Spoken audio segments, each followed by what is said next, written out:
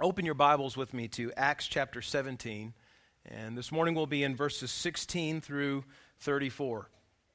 Now, when last we left our beleaguered apostle Paul, that sounds a lot like the Adam West Batman TV series, when you start a new episode. When last we left our caped crusader, he was, and maybe you're starting to feel like that, but that's kind of how Acts is, right? It's scene after scene, episode after episode in the life of the church. And as fun as it is to watch Adam West save the city of Gotham as the hero Batman, it's all the more exciting to see Jesus save the souls of men and women who come to faith in the gospel in Acts. And so when last we left our beleaguered apostle Paul, he had been sort of forced out of the town of Berea as those opposing Jews from Thessalonica had traveled down to Berea and made it very difficult for him to stay there. So the brothers in Berea sent him away by boat to Athens, and when he arrived in Athens, he then sent word for Timothy and for Silas to join him. What we will see here today in Acts chapter 17, verses 16 through 34,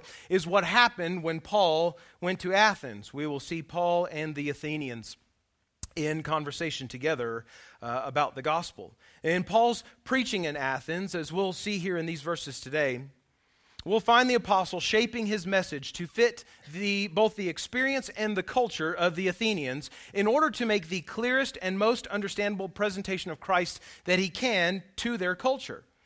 Now, Chris is going to put up a map for us. It's a map that you've seen before of Paul's second missionary journey. We have, if you look to the screen on your left, and you can find the little bouncing red dot there, I'll try to point out some things. Again, we've seen Paul started here in Antioch in Syria. He made his way west and then north here to Troas, and then ultimately to Philippi, which is up here at the very top of the map, where they spent quite a bit of time in Philippi sharing the gospel, and from there they moved on to Amphipolis and Apollonia, and then on to Thessalonica, where we saw them last week, and to Berea, and now Paul has been sent away by boat through the Aegean Sea down to the southern tip of the sort of European continent here to Athens. Now, Athens, about 400 or 500 years before the day of Paul, was an incredibly influential city full of philosophers and poets and all sorts of wonderful cultural things. It was the home to and named after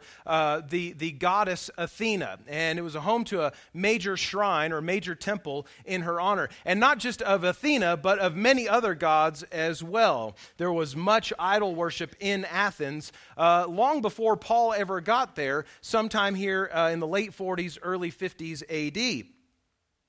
Now, as Paul travels to Athens and sees all of this idolatry and engages a philosophical, poetic, very cultural elite kind of society, and interacts with them with the gospel, declares the gospel to them, we can learn today from what we see and how we see Paul preaching, from his interaction with the Athenians, how to engage with the gospel cultures and peoples who have little or no biblical reference point from which to preach.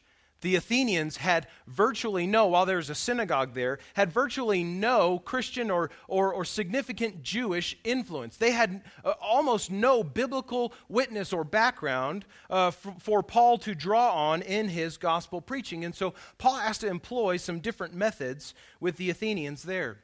Now, as we look at Paul's method, I would hope that we would learn from his example how to engage effectively and to preach compellingly to those who have vastly different worldviews and religious convictions than we do.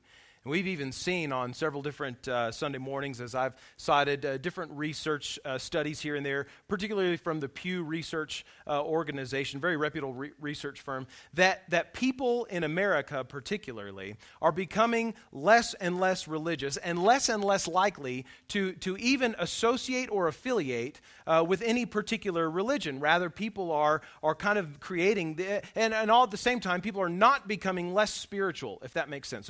So we're becoming less religious as a nation, but not less spiritual. Instead, rather than people gleaning their doctrinal beliefs and their spiritual convictions from either from the Christian church or from any other formal religion, people are kind of hodgepodging their own beliefs together. We find ourselves in a context similar to Paul in Athens, where there is a very little biblical reference point from which to preach the gospel in our current culture. And we can learn some things from Paul here as he preaches in Athens in Acts 17. I hope that you have found your way to Acts 17, verses 16 through 34. Would you stand with me as we read God's word and honor him by it?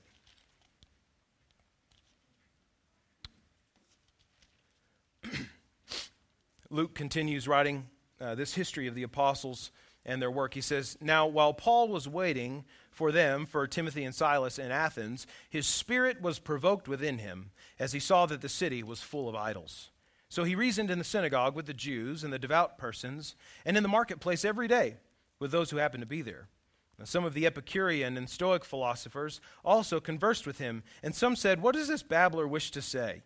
Others said, 'He seems to be a preacher of foreign divinities,' because he was preaching Jesus and the resurrection.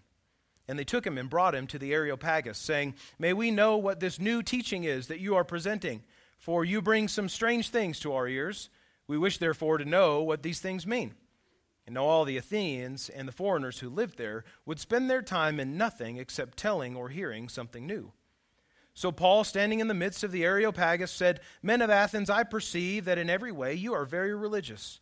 For as I passed along and observed the objects of your worship, I found also an altar with this inscription, To the unknown God. What you therefore worship is unknown, this I proclaim to you. The God who made the world and everything in it, being Lord of heaven and earth, does not live in temples made by man, nor is he served by human hands as though he needed anything, since he himself gives to all mankind life and breath and everything. And he made from one man every nation of mankind to live on all the face of the earth, having determined allotted periods and the boundaries of their dwelling place, that they should seek God and perhaps feel their way toward him and find him. Yet he is actually not far from each one of us. For in him we live and move and have our being, as even some of your own poets have said, for we are indeed his offspring. Now being then God's offspring, we ought not to think that the divine being is like gold or silver or stone, an image formed by the art and imagination of man.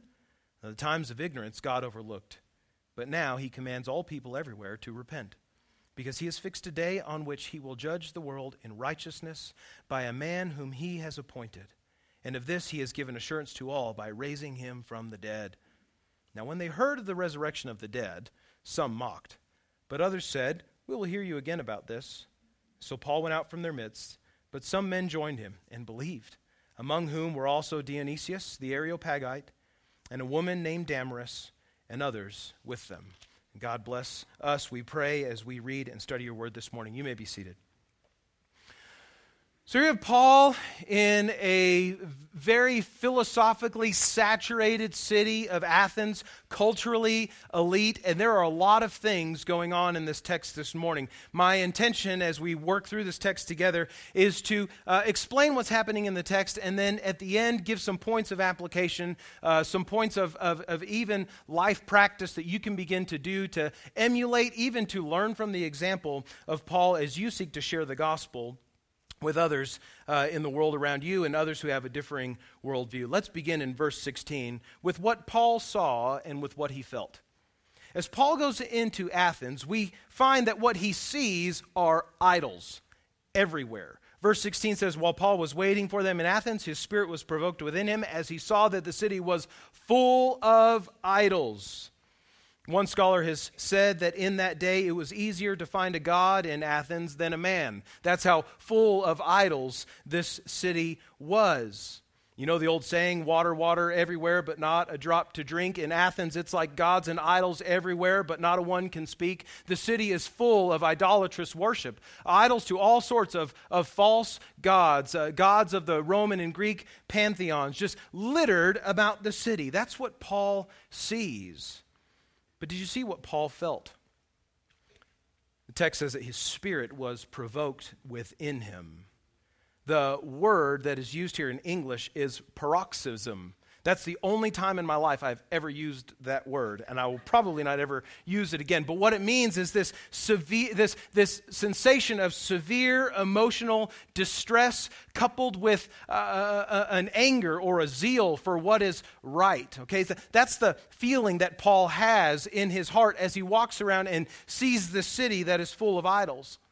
Now, some of us may, and rightly think, that the provocation of his spirit is mostly characterized by anger over the idolatrous cult worship, this idolatrous insult to the holiness of God. There are false idols all throughout the city, and that just makes Paul, who knows the one true God, incredibly angry. And in some sense, that's true.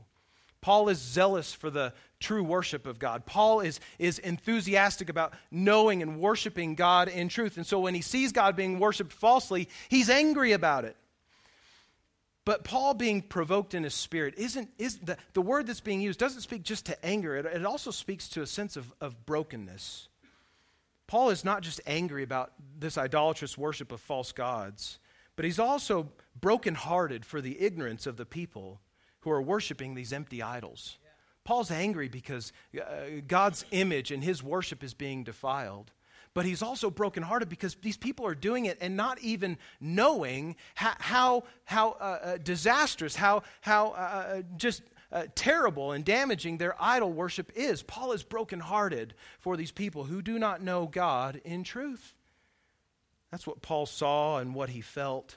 Friends, as you encounter the world around you and you see the various different maybe idols that people worship, maybe not carved or graven images, but things that people are giving their lives, giving their devotion to, when you see that, are you simultaneously brought to some sense of anger for your zeal for the right worship of God, and yet also brokenhearted for those who are worshiping what they do not know?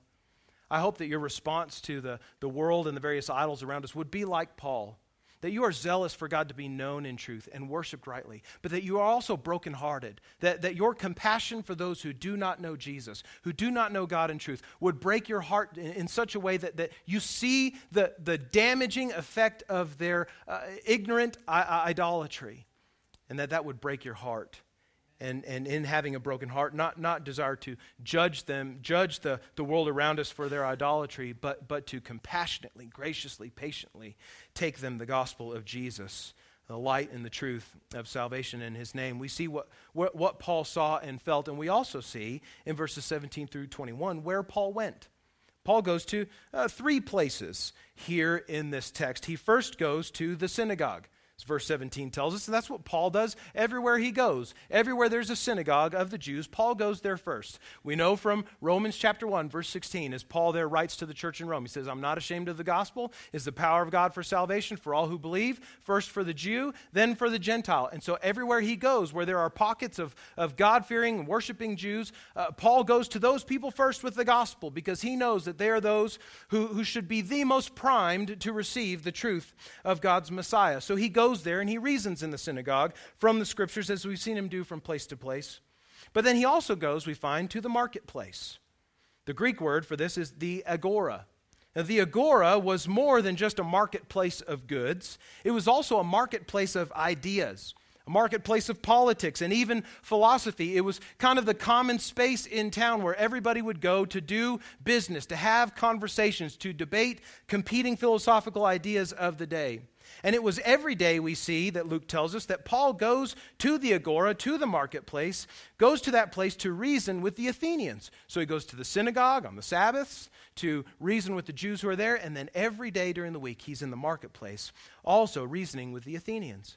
And it's entirely possible, we know from Acts chapter 18, that Paul is a tent maker by trade. He's not just a preacher, he also knows how to work with his hands. It is possible that Paul took to the marketplace to find other tent makers as well, either to work with them to finance his ministry habit or to simply develop relationships for sharing the gospel with other tent makers. We're not sure, but it's entirely possible that it was Paul's initial intention in going to the marketplace. But while he's there, he finds all these other people who are worshiping all these false gods, who think all these other things about what the divine is, and he begins to reason with them. As he's there in the marketplace, in the agora, he meets two leading groups of philosophers, the Epicureans and the Stoics. Now, I want to explain a little bit about who these groups are, just so you can have kind of a working knowledge of these two. The Epicureans were disciples of the philosopher Epicurus. which just makes sense, right? And they were consummate materialists. That is to say, they believed that all of life, all of existence was in what is material and physical, the atoms and molecules that make up things in the universe. And since everything is bound up in what is physical and material, there is no reality to the spiritual side of things. That is to say, there's no spirit, there's no soul. All we know of life is what we have in this physical body. And when we die, that's it. When we die, life is over. There's no resurrection from the dead. There's no life after death. These Epicurean materialists did not believe in anything beyond this current life. And because of that, they sought to increase, to maximize pleasure in this life. It makes sense, right? If this physical life is all that you have, you might as well make the most of it. And so if we were to sort of oversimplify the philosophy of the Epicureans, it would be something like, eat, drink, and be merry, for tomorrow we die.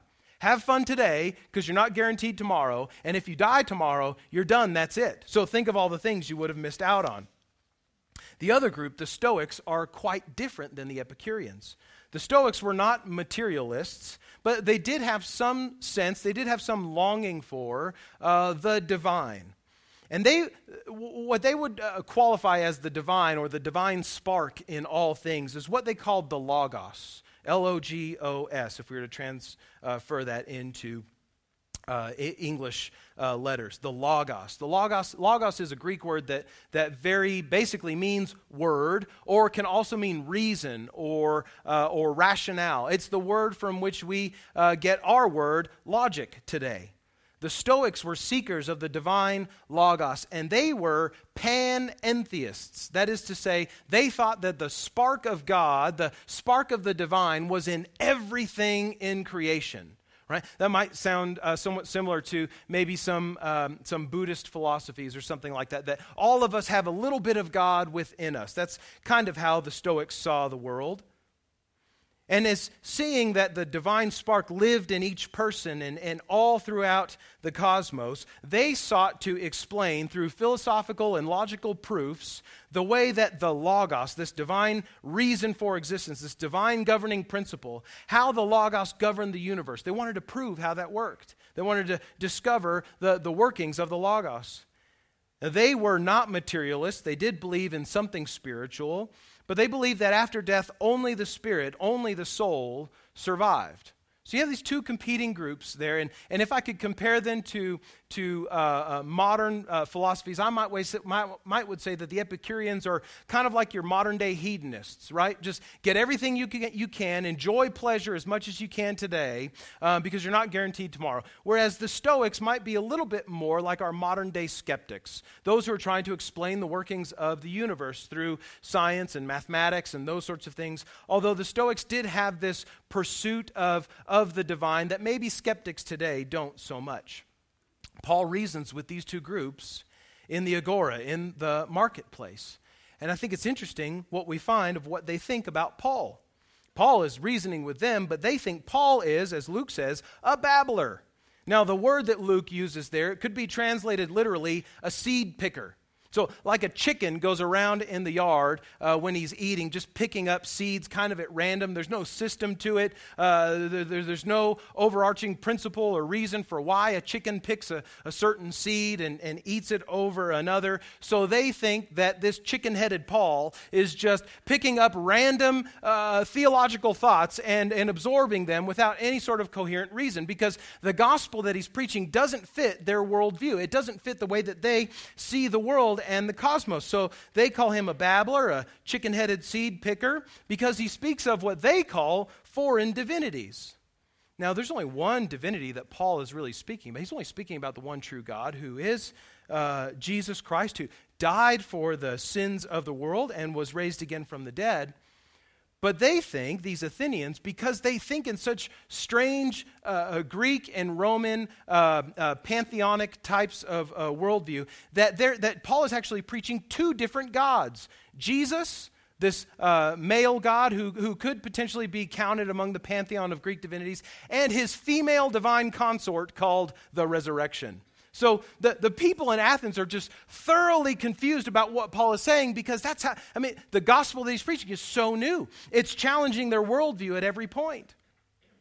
They decide, though, that hearing something new, and as verse 21 says, they spend all of their time in nothing except telling or hearing something new. They decide, this is kind of interesting. Let's just hear what he has to say. And so they take Paul to the third place that he goes, which is called the Areopagus. And the Areopagus is this sort of a court on a hill in Athens where leading philosophers of the day would meet. Some scholars think there were maybe about 30 philosophers and sort of elite people in total that would meet in this place to discuss competing philosophies of the day, maybe even hold court over the city.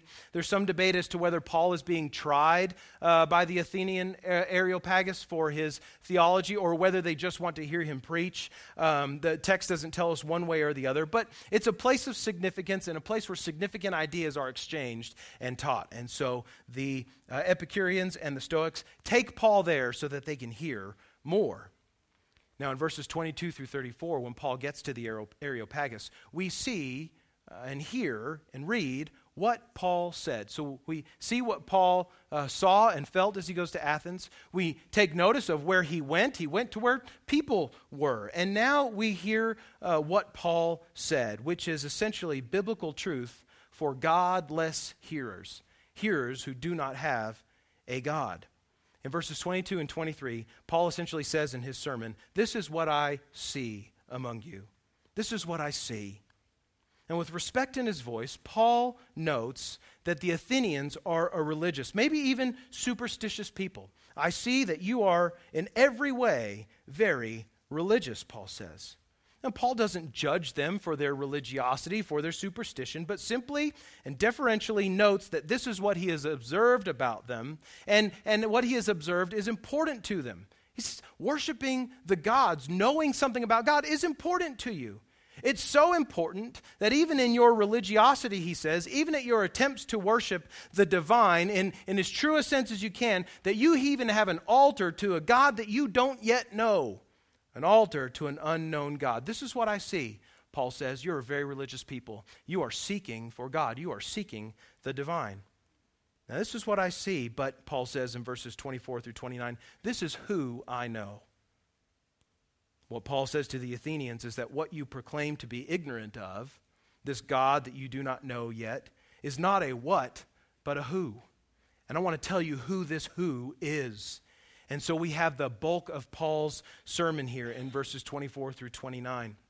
And I just kind of want to trace the argument that Paul is laying out for these pagan Athenians. He says, this who that you do not know is the only true God who created everything in the cosmos. He's not one of many gods who has contributed to creation, but he's the only God who made all of it. And he is Lord, he is King, he is ruler over all of it. Now, being so powerful, Paul asks the Athenians, how could he who created all that we see and know, how could this omnipotent God fit into such a tiny marble house on a hill like you have? Logically, friends, it just doesn't make sense. And since he himself is the giver and the sustainer of life because he's created everything, how is it that we who have life and breath from him could in any real sense feed him or clothe him or give anything to him that would actually increase or benefit his existence? If we are so much less than God and so much subject to God, how is it that we have anything to really offer him substantively? Logically, then, Paul says, if God is creator and Lord of all, then he is subject to none. And if we are dependent upon him for our life, then he can logically need nothing from us. This is the argument that Paul is making to these pagan Athenians who do so love logic. He moves in verses 26 through 28, continue with his argument, saying this, that God, who made all things, did not just make the cosmos, but he also made the human race. And he made them all from one man. We know biblically this man is Adam from Genesis. And Paul says he made that one man into a diverse and globally dispersed race that have had rulers and boundaries and influential periods of time. Paul is saying to the people of Athens, God is thus Lord of creation, and he is Lord of history, but even more importantly, he is Lord of all, who himself desires to be known by his creatures. That's good news. These Athenians have been worshiping a God that they do not know. And Paul is saying, I'm preaching to you a God who wants to be known. and who has made himself knowable to you. Paul notes here that there is in the heart of every man a desire to know God. And that's certainly true among the Athenians. A desire to know what is best, what is ultimate in the sense of the Epicureans. They're wanting the most out of this life. And Paul begins to say that to get most out of life, it's not pursuing something, but pursuing someone. To the Stoics who are looking for the reason that there is anything at all, Paul is saying it is not a divine spark. This is not an impersonal force that is holding the world together. It is the one true God who has made it all and who sustains it all. In the heart of every man is a desire to know God, but in our own human efforts, in our own sinful efforts, we can only grope around in the dark to find him. On our own, we are like blind people in a dark room looking for a needle in a haystack. By our idolatry, by our attempts to define God on our terms, we have blinded ourselves to the reality of God's omnipresence, that is, his transcendent presence in all the cosmos. We have blinded ourselves even to the fact that God can be known. We are the ones who have blinded ourselves. We are the ones who have turned the lights off. We are the ones who have hidden the needle in the haystack. But in truth, Paul says, God is not far from his creatures. He's not far from each one of us. And so we see in verse 28, Paul doing a very interesting thing. Paul now turns from arguing from a biblical worldview, not turns, but uses to supplement his argument from a biblical worldview of how the scriptures say that God has created the world and how he works in it, to now citing some of the most popular philosophers and poets from Athens and from the Greek world to supplement his argument. He turns to two particular influential writers in verse 28, and very likely you have in your copy of God's Word these verses kind of broken off as special quotations here. First, in verse 28, he cites the philosopher Epimenides. And then he'll cite later the poet Aratus in order to make his case from those that the Athenian elite are aware of and respect, that God is in fact this one that Paul is talking about. For even Epimenides, the first citation that we have in verse 28, even Epimenides acknowledged that human existence is dependent upon the divine. Epimenides is quoted as having said, "In him, in the divine, we live and move and have our being." And even Aratus, though speaking of the false god Zeus, even Aratus recognized that mankind is in some sense the offspring of God, having said, "For we are indeed his offspring." Paul looks to the leading philosophers and poets of the day to say, look, even these guys that you revere are aware of some of the things. They're thinking on a trajectory that leads to the conclusions that I am making. In verse 29, Paul concludes his argument, saying, if the one true God is Lord of all, he's Lord of all creation, he's Lord of all humanity, he's Lord of all history, if all humankind is dependent upon him for all things, and if they are even his very offspring, being like him but subject to him, how in the world, dear Athenian friends, can he who is greater and most true and most living be anything like the inanimate, unliving, unmoving objects that litter this city, objects made of gold and silver and stone? If that's who this unknown God is, how can you ever hope to know him, to worship him in truth, in ways that are contrary to his existence? Logically, God cannot be like these idols. Logically, Paul says he must not be like these idols. And in fact, if that's the case, then to think of him as such, to think of God as being confined to a temple or confined to an idol, to think of him this way, to worship him this way, as an image of gold or silver or stone, must not only be contrary to his nature, but offensive to his very person.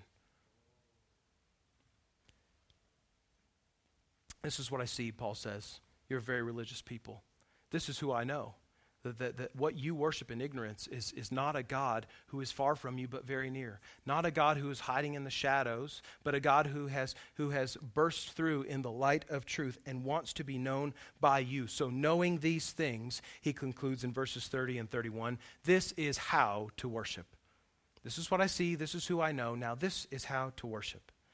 These last two verses of his sermon at this point, Paul points out that though the Athenians have ignorantly worshiped God wrongly for as long as Athens has been around, that God has graciously overlooked their error, and he has not punished them as they duly deserve. God has not wiped them off of the planet for their idolatry, but he has patiently endured centuries of false worship until this point when the light of the gospel is able to break through into the darkness of their ignorance.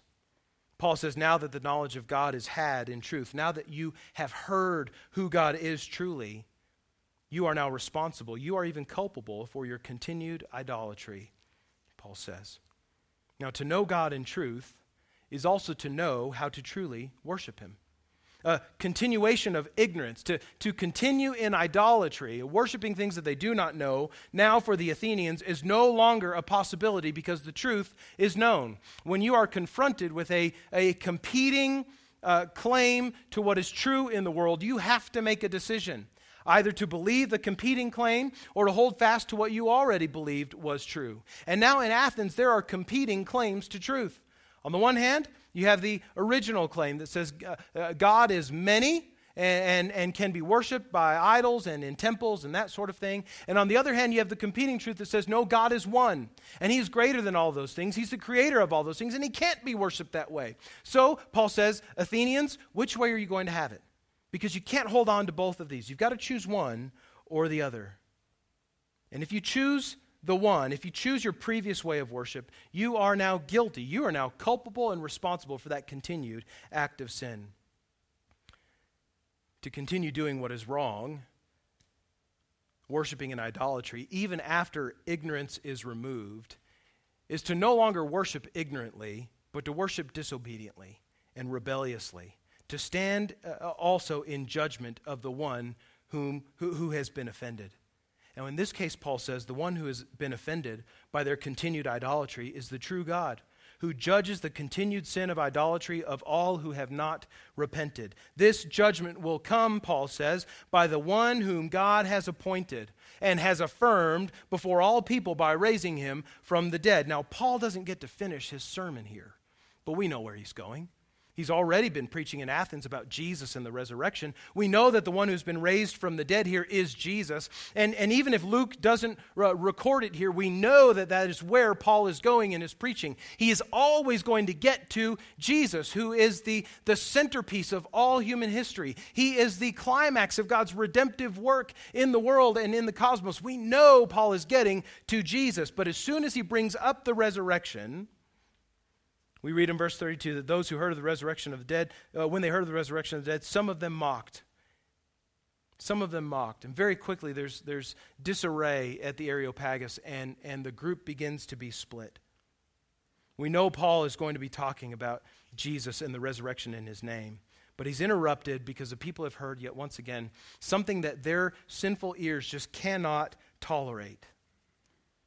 And while Paul has to leave the Areopagus that day, without having seen any converts there in that place, we do know from verse 33 and 34 that there are some who follow Paul, who want to hear more, who want to listen to his reasoning about the God who controls all of the universe, who want to know more about this Jesus and the promise of the resurrection. And among those that follow Paul out of the Areopagus that day are a precious and priceless handful who believe the gospel, who trust Jesus, who repent of their sins and are saved. Paul's time in Athens is not maybe as fruitful as his preaching in Thessalonica or in Berea or in Philippi, but it is fruitful nonetheless.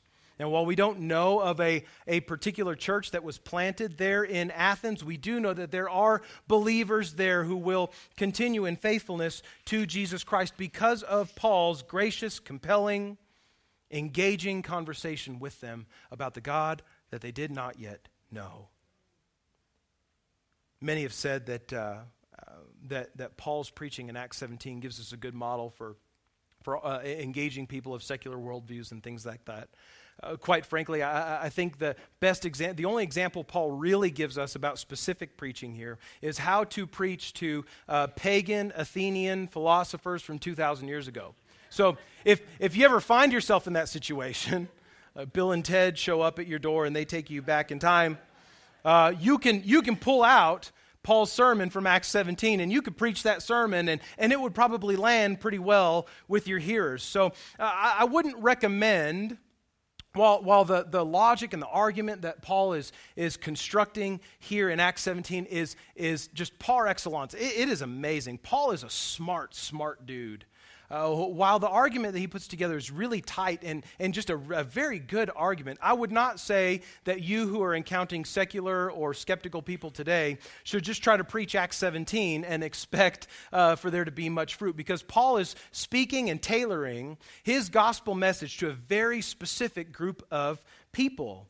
It's helpful to us in some ways, but maybe not in specific ways. So rather, I want to pull from just some of the things that we see Paul doing to make application to our own lives about how we can graciously engage others with the gospel, especially graciously engaging those people who have a very different worldview with the gospel. And you have 5 points here that we learn from Paul that we can apply to our own lives there in your worship guides, and so follow along here. First, number 1, open your eyes and soften your heart. Do you want to know how to engage people with a completely different worldview than yours, who may have no touch point with the Bible whatsoever? You begin by opening your eyes and softening your heart. Just like Paul, you need to learn to be an observer. You need to learn to be a student of the culture and the people who are around you. We must pay attention to the things that have captivated the hearts of those that we see most often and know best. Their lives may be full of idols that are not physically visible, and so we need to pray for spiritually enlightened vision to notice the patterns and pathologies of idolatry in their lives. Not all idolatry in the West, in America, is in the form of consumerism or the prosperity gospel, although those are 2 good examples. Not all idolatry is just evident in family schedules or TV watching habits. Idols can be made of pride, arrogance, happiness, anger. Idols can be made of other emotions and even motives that are wrongfully disguised as love. And so we need to learn to observe the people around us and the culture that we're in so that we can, with eyes enlightened by the Holy Spirit, understand the idols that are competing for the hearts of the lost people in our communities. We need eyes to see the idols that we are prone to make for ourselves and those that our culture is prone to make and to celebrate as also. But we also need hearts that are softened with compassion for idolaters. It's all too easy to see the idols that a nation or a culture makes for themselves and to be immediately judgmental of those things. We who know God in truth, it's very easy for us to sinfully assume that idolaters are not capable of being saved, that God doesn't even want to save them. In our zeal for the holiness of God, we are tempted to call down fire from heaven upon the proponents of the empty idolatries of the sexual revolution and of rights to abortion, and to call down fire from heaven on all of the atheists, right? My goodness, we see it so often, even on television stations that call themselves Christian, just wanting to call down the judgment of God upon all of the idolaters as though we're so much better. But we, like Paul, ought to have a zeal for God's holiness. But we also need to have our spirits provoked within us. Not just in zeal to protect the worship of God, but also to be provoked in love and in compassion for the worshipers of these idols who are themselves bearers of the image of God, like us, who are being led to hell by these deceiving ideologies. We need eyes to see the idols that compete against the true God, for the worship of the hearts of men and women, and we need hearts that are softened by God's love for humanity to love them for God's sake and for their salvation. Amen. Open your eyes, soften your heart. Secondly, go where lost people are. Go where lost people are. Now, I by nature am not an extrovert. I can be around crowds of people. I enjoy being around and being with people, but I know the toll that it takes on me mentally and emotionally. Most Sunday afternoons after I preach, I want to go home and sit in a quiet house and watch golf on TV or something. I just need to be alone to get myself together again. I love being with you, but just the way that God has made me, as much as I love being with you, it takes energy for me to be with you. And some of you know what I'm talking about. Unless I'm a room full of extroverts and all of you just love being around people and you can't stand being alone. I don't know. I'm not an extrovert by nature. I like my alone time. I love being with people, but I also like my alone time. Now, whether Paul was an extrovert or an introvert, he never used any excuse not to be where people were. He never used any excuse to not be where lost people were. His love of Jesus, his knowledge of the salvation that Jesus gives, pushed him to be where people were day to day. He goes to those who are like him, to the synagogue, to the Jews there, and reasons with them from the Scriptures to point them to Jesus. And he goes to the other. He goes to those who are not like him, to the Gentiles in the marketplace. I don't know if Paul was an extrovert or an introvert, but what I do know is that he took efforts to be where lost people were so that he would have opportunity to preach the gospel. Paul was where lost people were all the time. So, Christian, what about you? How often do you find yourself willingly among and interacting with lost people? Like on purpose, making a decision to be around lost people. I'm not talking about simply being around lost people at work or at a sports game because you got to pick up your paycheck or you bought a ticket, but rather about the times where you intentionally, on purpose, decide to go where lost people are, not just to be around them, but to engage them in conversations and to engage in relationships with them. How often do you find yourself doing that, Christian? I'll ask the question a different way. When was the last time you consciously chose to be with and interact with people that you knew did not know Jesus with the hope and intention of turning conversations to the gospel? When was the last time you were around lost people on purpose? The philosophers of Athens and the people next door to us today think God is something that must be groped around for in the dark. But we, like Paul, have the light of truth that shines into the darkness of the human mind and the hardness of human heart that teaches us that while we were hopelessly groping around for God in the blindness and the darkness that we brought onto ourselves, that He has graciously revealed Himself to us in Jesus. We know the best news in the cosmos, that God can not only be known, but that He makes Himself known, and that through His Son Jesus. So you make efforts. Be intentional about being where lost people are and engaging them with the gospel. So here, I want to give you some ways so that you have even less of an excuse not to do this. So I want to not only tell you to do it, but I want to equip you to do it with some ideas. Here are some ways you can intentionally go where lost people are, okay? Number one, join a book club at your local secular bookstore. Those of you who like to read, find a book club, join a book club, read a good book, make some friends, right? Look for opportunities to share the gospel. Secondly, frequent the same coffee shop at the same time every week. Make intentions out of your normal habits, normal routines of life to be where lost people are so that you can share the gospel with them. So if you get coffee every day on your drive to work, go get coffee from the same place every day. And don't go through the drive-thru, go into the store and talk to a human being. Don't order from your phone, order with your mouth and pay there and interact with people who are there. Begin developing relationships with those who are working there and the other customers who frequent that place at the same time that you do. Organize a block party. That's like a blast from the past. I was encouraged and challenged by one of our staff members, Becky Henderson, who told me that a couple weeks ago, I think, was National Night Out. And that is like a night where neighbors are supposed to go out into the streets and play in traffic. No, where they're supposed to go out on their driveways and their sidewalks and meet your neighbors. Or because we live in a world that's so governed and controlled by social media that we actually have like very few real physical relationships. So National Night Out is an encouragement for people to get to meet their neighbors and grill out in the street and just have fun getting to know other people. Organize a block party like that so you can get to know your neighbors and develop relationships with them. You who are dog lovers, I won't speak to those of you who love cats, but those of you who are dog lovers, take your dog to the dog park on a regular schedule. Go to the same dog park at the same time on the same days. Not just so your dog can be well socialized, but so that you can get to know the owners of other dogs, image bearers of God, who need to know Him in truth.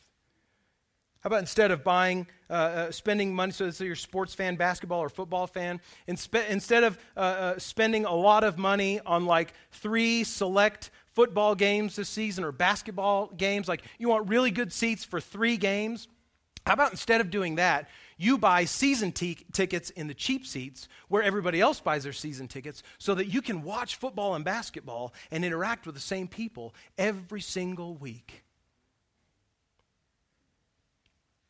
There's more. Go golfing by yourself. Man, there's a collective groan. Go golfing by yourself and ask the scheduler to put you with a double or a group of 3 who needs one more to make a triple or a foursome. How about that? Go golfing by yourself on purpose, not to stay by yourself once you get to the course, but to golf with others. Even if you're playing 9 holes and you're walking, you've got an hour and a half of almost uninterrupted time with another human being that you can be praying that God would turn that conversation toward the gospel with. Look, there are countless ways to do this, to intentionally engage with lost people on a daily basis, but the point is this: we have got to go where lost people are if we really want to share the gospel with them. We must go to where they are. Make plans to go where lost people are. Thirdly, seek to understand before being understood.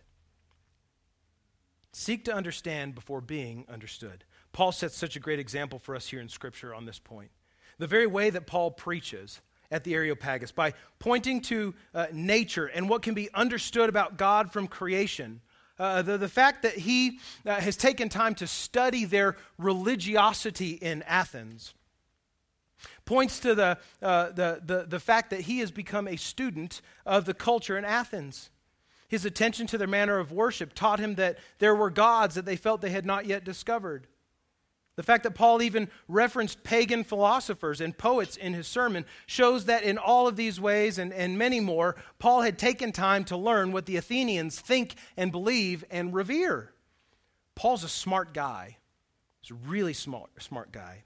But he's also an excellent observer and learner of the culture that he is in. So when you engage in spiritual conversation with someone who you suspect does not believe in Jesus like you do, before expecting them to understand and hear the gospel, you ought to take time to understand where they're coming from first. Before using the Romans Road evangelistic method, take some time to find out if the person you're talking to has ever even opened a Bible before in their life and even knows what Romans is. Learn about their worldview. Learn about their spiritual convictions. Seek to understand what they believe about God and life and death and right and wrong and worship. If you'll seek to understand before trying to be understood, you will be exponentially more effective in sharing the gospel when you can do it in words and within a framework that others can understand as well. This is precisely what Paul is doing here in Athens. He gives a thoroughly biblical presentation of God and the gospel. But as you probably noticed in his sermon, he didn't do it by citing the Old Testament scriptures. He didn't do it with a Bible in his hands to the Athenians because to the Athenians it wouldn't have made any difference. They don't see the Bible as an authoritative work, and I'm not saying we shouldn't use the Bible in our evangelism. We ought to use God's authoritative word as we share the gospel, but there are times where we need to know what the Bible says and can say it for ourselves before we point people to the word itself and thus further confuse the matter. Paul sought to understand the people of Athens before he expected them to understand the gospel that he was preaching. So you too seek to understand before expecting to be understood. Fourthly, think about the gospel from someone else's perspective. Think about the gospel from others' perspective. This point comes right on the tail end of the previous one. Once you have an understanding of a person's worldview, be it secular or sarcastic or cynical, once you have an understanding of a person's worldview, once you have an understanding of their spiritual convictions or even their lack thereof, you need to try to see the gospel from their perspective. You need to try to look at Jesus from where they're standing. Some, from where they stand, will see the gospel as one road among many to God. Others will see it as total foolishness.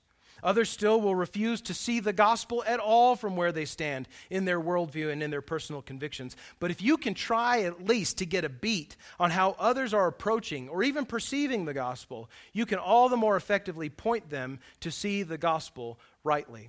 I want to illustrate this by something we experienced. I experienced with one of my daughters not too long ago. A couple of weeks ago, we went out to the Petroglyph National Monument, and we took the short hike, the one you can do in 15 minutes, but with children it takes an hour and a half.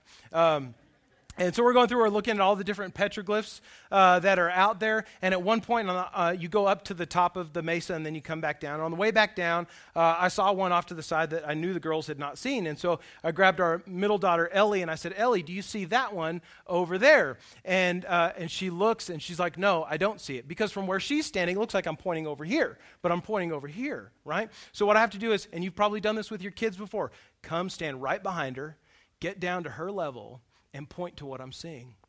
This is what we have to do with the gospel, with people who are lost and don't know Christ and have different worldviews from us.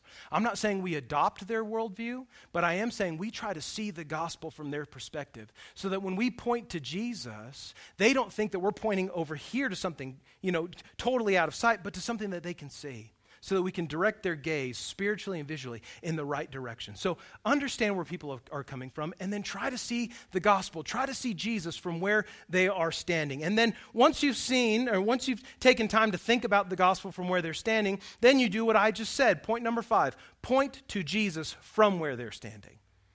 Don't just try to see and understand how they look at the gospel, but then point them to Jesus from where they're standing, and then eventually you'll have to move them to a proper perspective to see the gospel rightly. Our blessed brother Paul, having done all of this work of observing the Athenians, loving them, going to where they are, learning about them, thinking critically about the people and the worldview of those that he's trying to preach, those he's trying to preach to, he caps all of this off by pointing not just to a generic concept of God or to spirituality, but to a specific presentation of Jesus. That's where Paul's preaching is always headed, straight to Jesus, straight to the risen Lord, who died for the sins of all men, Jew and Gentile, illiterate and philosopher alike, that we might go to him in faith and have forgiveness. Friends, when you have done the prayerful and loving work of humbling yourself to love the people that God has placed you among and to see the world through their eyes, you can all the more point to the gospel in a way that maximizes their ability to see Jesus clearly.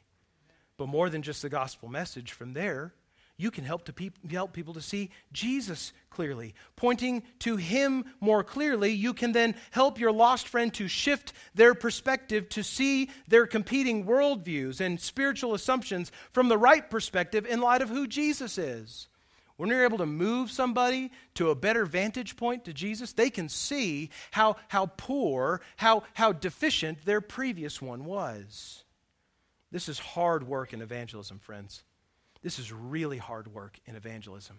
To become a student of the culture around you, to learn how people think about the world and to understand it as clearly as they do, and then to bring the truth of the gospel as not just a competing truth, but a better truth, a real truth to bear upon that. This is hard work.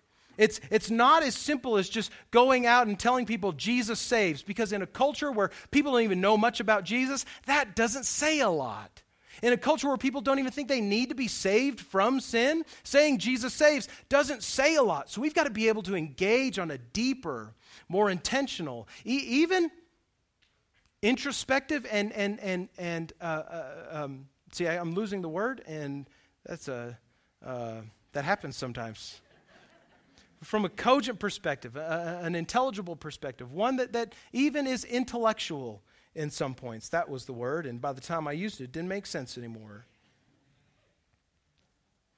This is what Paul did in Athens, and it's hard work, it's tiring work, and you're probably tired just thinking about it.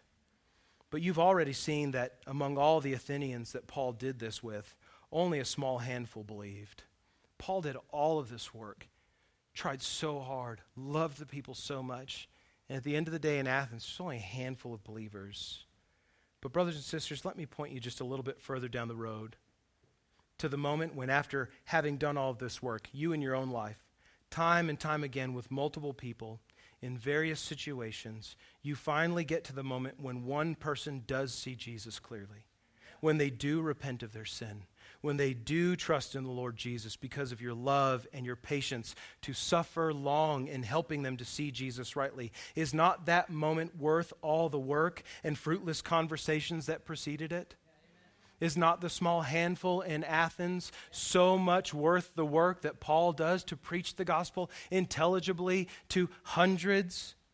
I submit to you today that there is no greater payoff, there's no greater joy, there's no greater reward for the hard work that is done in blood and sweat and tears, given to point people to Jesus, than when even just one sees him, than when even just one trusts him.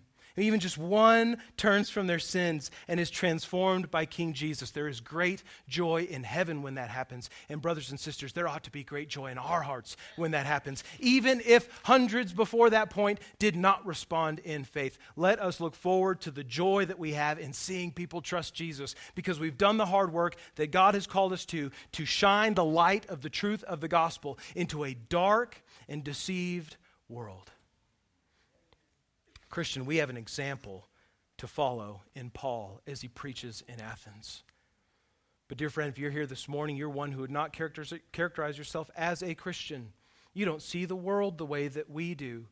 Let me tell you today that you have seen Paul in the Word of God point to who the true God is. You have even heard from my own mouth how God has made a way for you to be forgiven of your sins, of your rebellion against the one true God who created you to know you and to be known by you, that you might love him and worship him. We in our disobedience to God have separated ourselves from him, the Bible tells us, and yet God, in his love for us, has not left us separate from him. He has taken pains to come to us. He does that in his Son, Jesus. Truly God, fully man, lives a life without sin that not one of us ever lived. Jesus, the eternal Son of God, then with human body dies on a cross, gives us life in the most torturous way imaginable in order to pay for the sins that we commit against God. The Bible tells us that what we earn for our sin is death. That's why there's death, destruction, brokenness in the world, because of our rebellion against God. God sends his Son Jesus to live a life without sin, without rebellion against him, and in order that he might die to pay for our sins. Jesus did not stay dead. As Paul says, he was raised from the dead, and his resurrection from the dead is God's affirmation that Jesus is the one who will judge all people on the last day of whether they have had faith in him for salvation or they have rejected him and continue to walk in their ignorant, idolatrous ways separated from God. Friend, you who do not know Christ, who do not see the world this way, I would submit to you that there's no clearer way to see the world than through the lens of the Bible, than through the lens of Jesus Christ. And there is no other way, the Bible says so, to know God than to trust his Son, Jesus. He himself said he is the way, the truth, and the life. No one comes to God except through him. Dear friend, if you don't know Christ this way, I pray today would be the day of faith for you. Yeah. That today would be the day that you see and recognize the sin in your life, how you have separated yourself from God by rebelling against his good and perfect plan for your life. And that you would desire to, like Paul encourages those in Athens to believe Jesus, to turn from your sin, to trust him as king of your life, and to walk in faithfulness and obedience to him and with others that are following him also. In just a moment, I'll pray for us as we close this time of preaching. And we'll move into a time of response. And this time of response is for believers. It's for we who are Christians to remind ourselves of what we have heard, to obey God and his word, to begin to apply the truths that we have just seen to our lives. But this time of response, friends, is for you too who do not yet know Christ. If you want to know Jesus in truth today, you use this time of response. I'll be standing here at the front.